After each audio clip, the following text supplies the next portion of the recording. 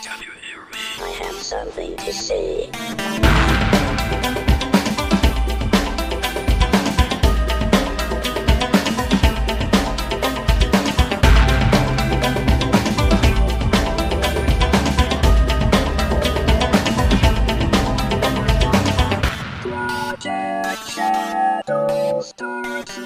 Hello everybody, how you doing today? My name's Charlie. You might know me better as sci-fi fantasy writer C.E. Dorset. And I still kind of have a cold, so my voice is still a little messed up, but I'm feeling a lot better. And yeah, today we're going to be talking about Santa. So why are we talking about Santa? Well, it's obvious. It's Christmas Eve. And happy Christmas and Happy New Year to everybody who's listening. And happy everything that you... Chris Mahana Kwanzaa, whatever you celebrate. And if you don't celebrate, just throw a party, for goodness sakes. Life's too short. Have a party. I don't care if you have a Festivus pole or a Christmas tree.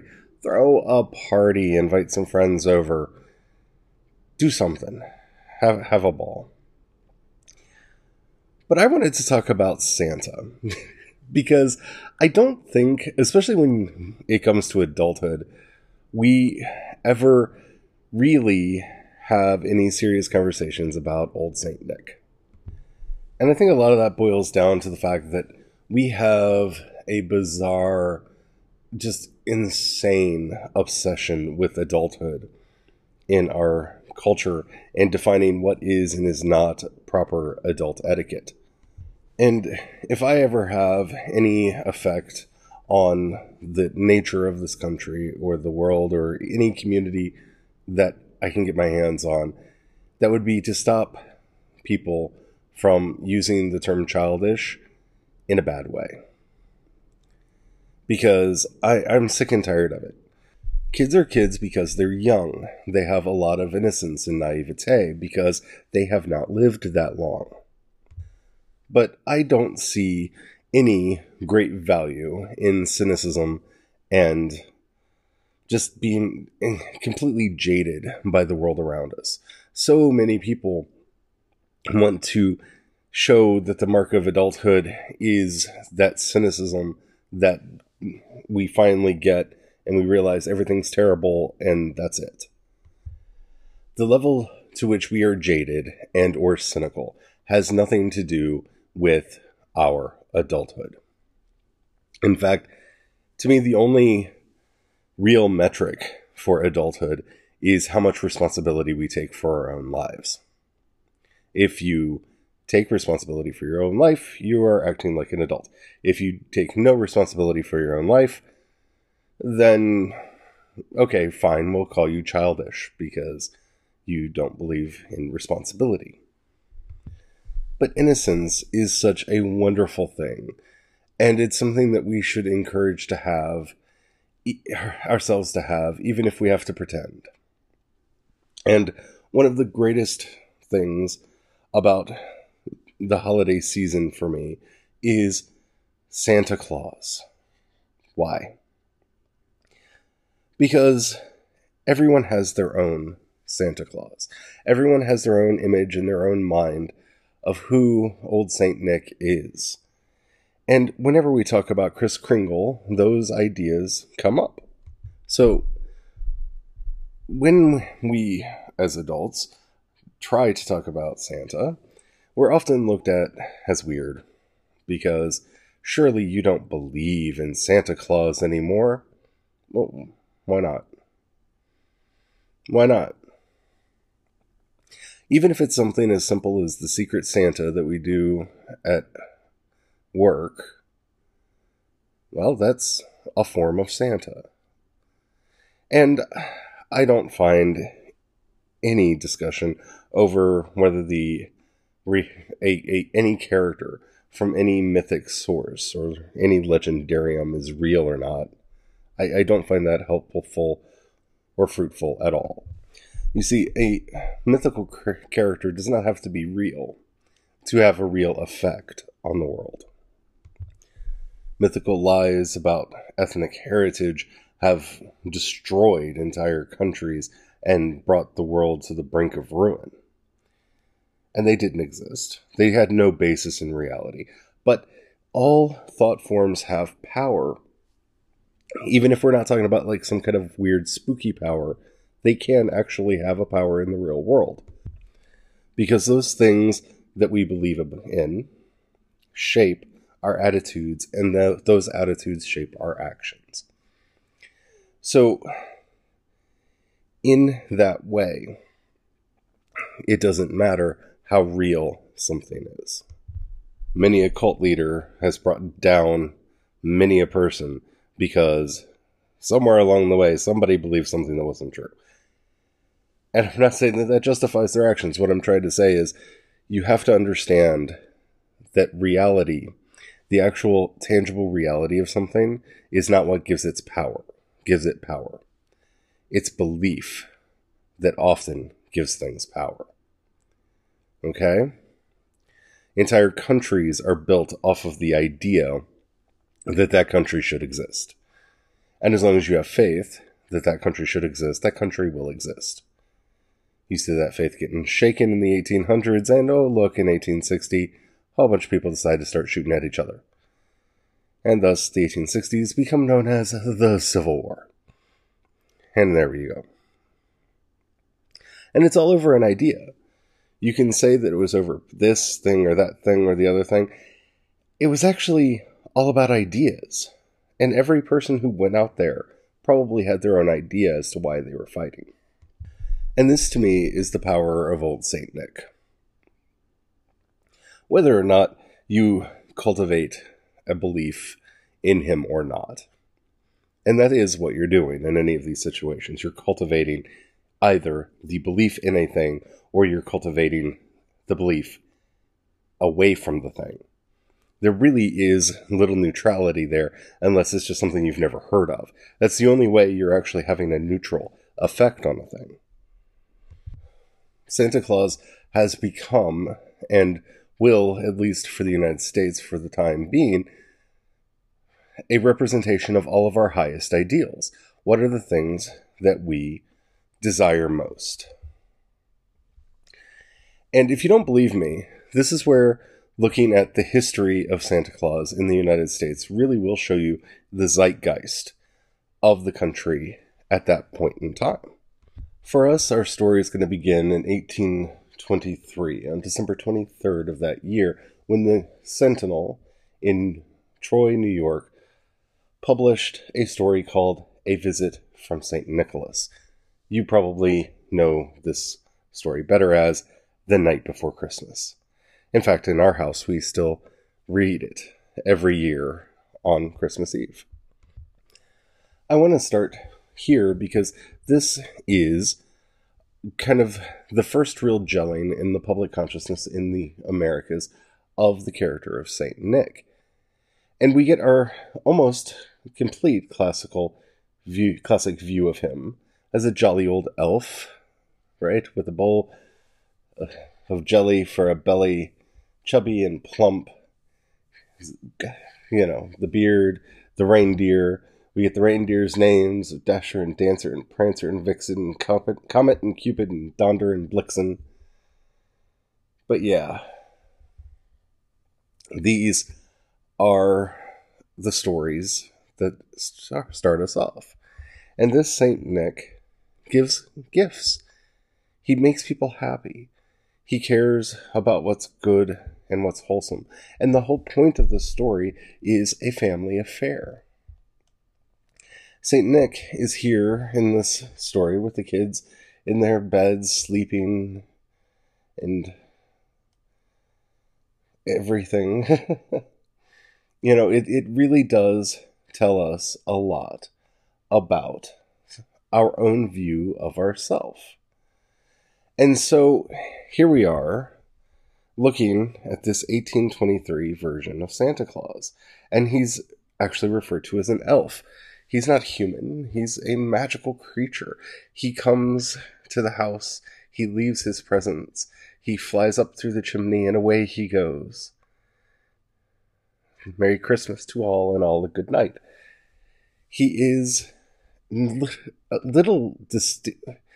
little distinct between this St. Nicholas and the old stories about the brownies and the kobolds and all of the other creatures that would roam about your house while you slept, taking care of things for you. These are characters that have been with us forever. But it's very homey, and it's very warm, and it's very refreshing, because we see this beautiful display of family. And thus, this is what our first image of St. Nicholas is. In the early 20th century, the writer who gave us the wonderful World of Oz wrote a book called The Life and Adventures of Santa Claus in 1902, which brought the idea to a lot more people. He names him. He creates this idea of him being immortal. He puts him in the Laughing Valley of Ho-Ha-Ho, a more Frank Baum idea I've ever heard. Again, we have the story of the reindeer. And why is he here? He is here to make sure that childhood is happy. That's the whole point of him, to make childhood happy. And this is an important time for people to be thinking about this. I mean, the labor laws that restricted children from being in the workforce, the entire idea of childhood was new to America. If you were old enough to work, you worked. And that may be around the house, that may be on the family farm, that may be going down into the coal mine, which they did make kids do. So here we are, as we're just starting to develop an idea of childhood and what it means to be a child. And we have the creator of The Wizard of Oz giving us this immortal Saint Nick, whose entire job is to make sure that a child's childhood is happy. An idea that, for the most part, will stay with the character throughout its history as he continues to develop. Now, the most famous one, and usually where people start their story about St. Nicholas, which is why I wanted to make sure we started two back, was that in the 1930s, Hayden Sundblom created the now famous, or almost infamous, Coca-Cola Santa Claus, where we get to see the Santa as we know him, with the red nose and the cheeks and the beard and the red suit. And why red? Because those are Coca-Cola's colors, of course. He's a brand icon for the soft drink. And yes, true, but he had existed prior to that. And roughly around the same time, you have other institutions starting to use the image of Santa Claus to help bolster their charity activities. You see, Santa had gone mainstream. Santa was now in the consciousness of everyone, and so anytime a character goes mainstream, you see everybody trying to get their hands on it, lay claim to it, stake their position in the cultural mythos. Don't believe me? What happens every time a Star Wars movie comes out? Everyone and their cousin is clamoring, right, to be the official fast food place where you can get your Star Wars beverage cup. Everybody's got their various shirts, and the toy manufacturers are fighting for the toys. People are making their videos on the YouTube and putting out their podcasts like this one, talking about what they thought about the movie, and tweeting and tumbling and Facebooking and all the things. Because a big moment has happened in the culture, and we as a culture have to talk about it. What happened when Infinity War came out? Same thing. You see, Santa Claus was breaking into the mainstream. More people are talking about this wonderful, jolly old elf. People are telling their stories about him, and the cultural mythos is growing, it's developing. He's becoming an American icon. And along with that development, we start seeing Santa Claus appearing in department stores and on various beverage logos as they're trying to say, look, no, we're jolly. We're here for the goodness and the virtue that the character of Santa represents. They're wanting to take part in the mythos. And we'll talk about that a little bit more after the break. And we're back. So we've talked about Santa Claus up until the point where he starts being glommed on by every faction that wants to have their brand connected to this new folk icon that's taking the nation by storm. Then you start thinking about the depictions that come afterwards from The Miracle on 34th Street, which starts questioning the idea of believing in anything as we are, as a culture, being disillusioned from everything. Yes, Virginia, there is a Santa Claus. Time goes on, we have the Rankin and Bass animated specials where we get to meet Rudolph and Abominable Snowman and all the others. We see the Isle of Misfit Toys, which has become such an important milestone and part of the mythos that you can just say that you feel like you're on the Isle of Misfit Toys, and people understand what you're saying because it's part of the story. You see, Santa accepts even the misfits. This is a very important message in the 60s. Santa accepts everyone, even the misfits. 60s, the 70s. Here, even the misfits are getting included in. The story of Santa grows. And with each iteration, with each telling of the story, I mean, we have the divorced father becoming Santa Claus in the Santa Claus movies, right? That's incorporating new ideas into the character of Saint Nick, turning him into a contract, which is, well, how American is that for the Tim Allen movies?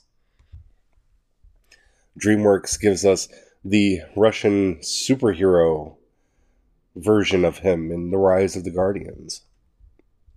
Why? Because now we're interested in superheroes. So why wouldn't Santa and the Easter Bunny and the Tooth Fairy all be superheroes?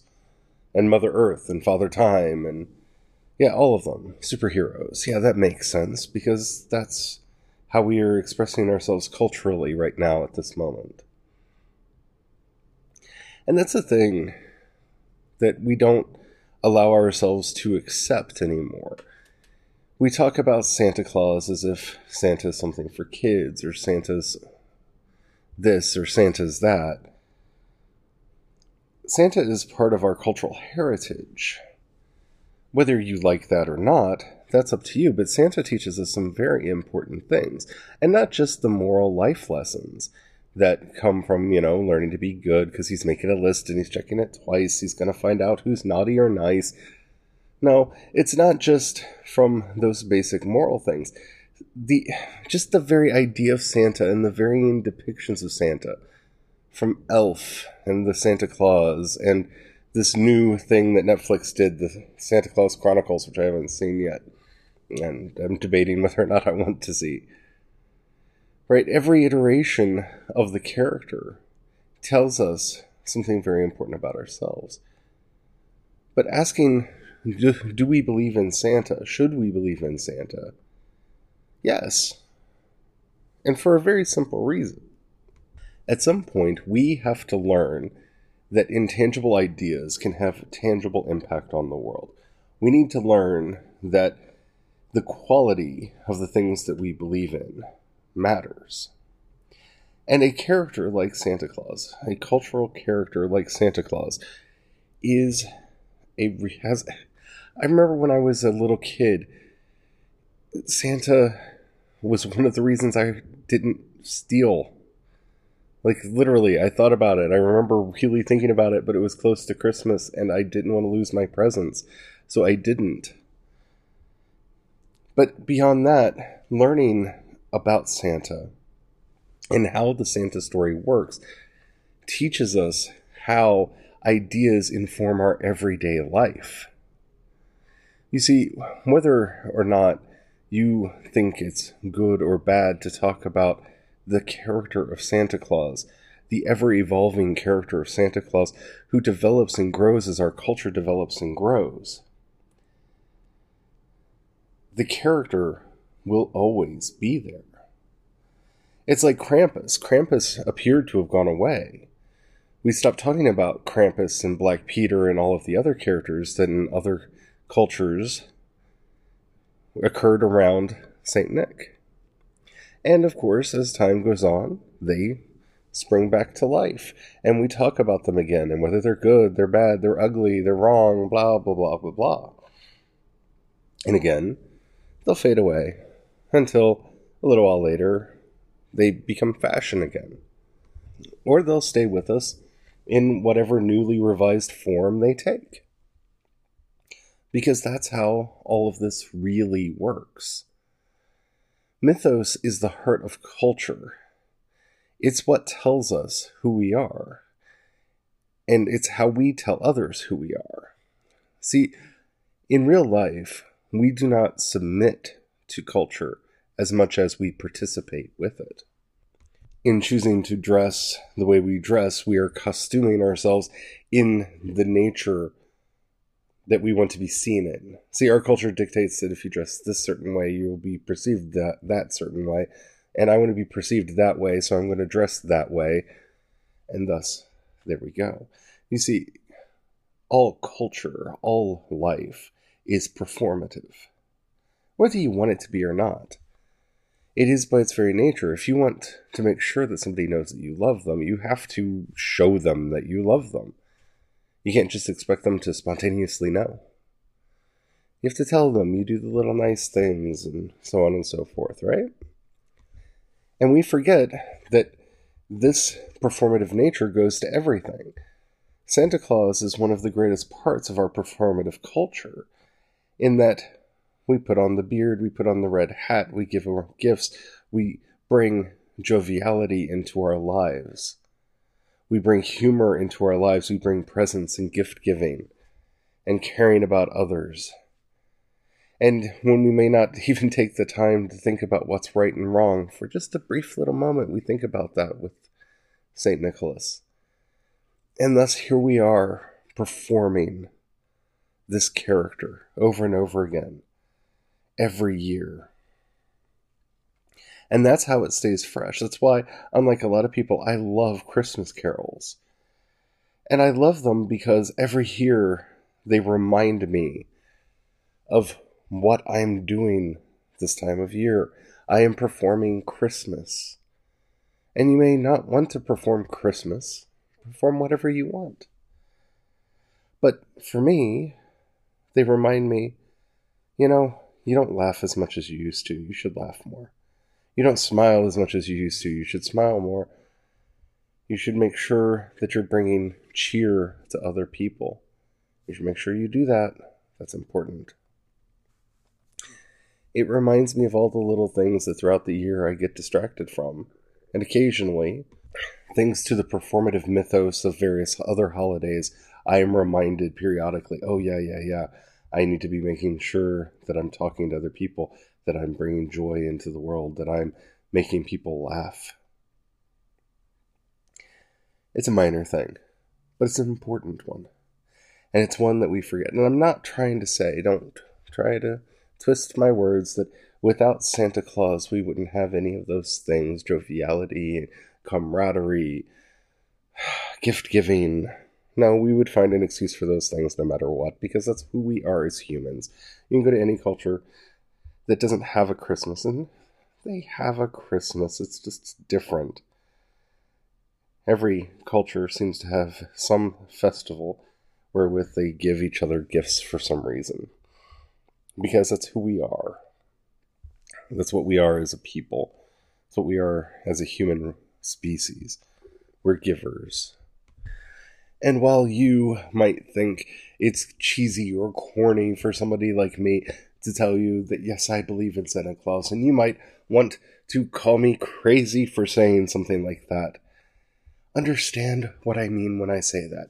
Every year I perform Santa Claus. Every year I take on the spirit of old St. Nick. I decorate my house with the holly and the berries and the mistletoe and the tinsel and the lights. And this is completely separate from my religious experience of the holiday, because I have one of those too, but that's not for this podcast. There are Santa Clauses all over my house. I collect them. Why? Because they're totemic. They remind me to perform Saint Nick. And so I do. And I invite you to try it as well. Participate in your own culture, whatever that culture may be. And for us here in the United States this time of year, our culture is good old Santa Claus. Kris Kringle, that jolly old elf.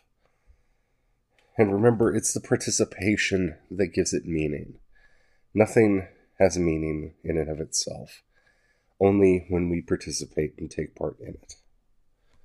Now would be a very good time for me to remind you, if you can rate this episode, see what I did there, in whatever app you're listening to me on, either this episode or this series, please do that. That helps me out a lot. Tells the algorithms they should share me with other people. If you have $1 you could throw my way, hey, it's Christmas. Either hit the support button or in the show notes there's a link that says support on Anchor. If you click that, you can help me out a lot. It means the world to me. If you can't, just share the podcast with some people. Spread the word. That really would make me very happy. I hope you enjoyed the show, and I'm sorry I couldn't help but throw that in right there. I'm going to take tomorrow off. Tomorrow's Christmas. I'm not going to work on Christmas. I thought about pre-recording an episode to put out, and maybe next year I'll be more organized and do it well ahead of time, just in case I get a cold like I did this year. Hopefully by the 26th I'll be feeling better. I am planning on doing an episode for the 26th, so look forward to that. I know a lot of shows are going on hiatus right now because it's the end of the year, but you know, I had a mental crisis hiatus for all of November. I don't think I need another vacation for a while, and I got a lot I want to talk about. So, Merry Christmas, Happy Holidays, Happiness. I hope none of the words that I've said have offended you, but the whole point of everything that I do is to bring a smile to your face, and I hope that I do that. You know, it's not just a slogan that I put on this podcast that I'm here to reveal unseen wonder. It's a mission statement. Every episode I try to think to myself, what can I reveal here? What can I go into that, at least for me, makes me go, wow, or huh? Because that's the emotion that I want to develop. And hopefully I'm doing that for you. I want to thank you for everything that you all do for me. It's amazing. I mean, you are great, and I'm very thankful for you.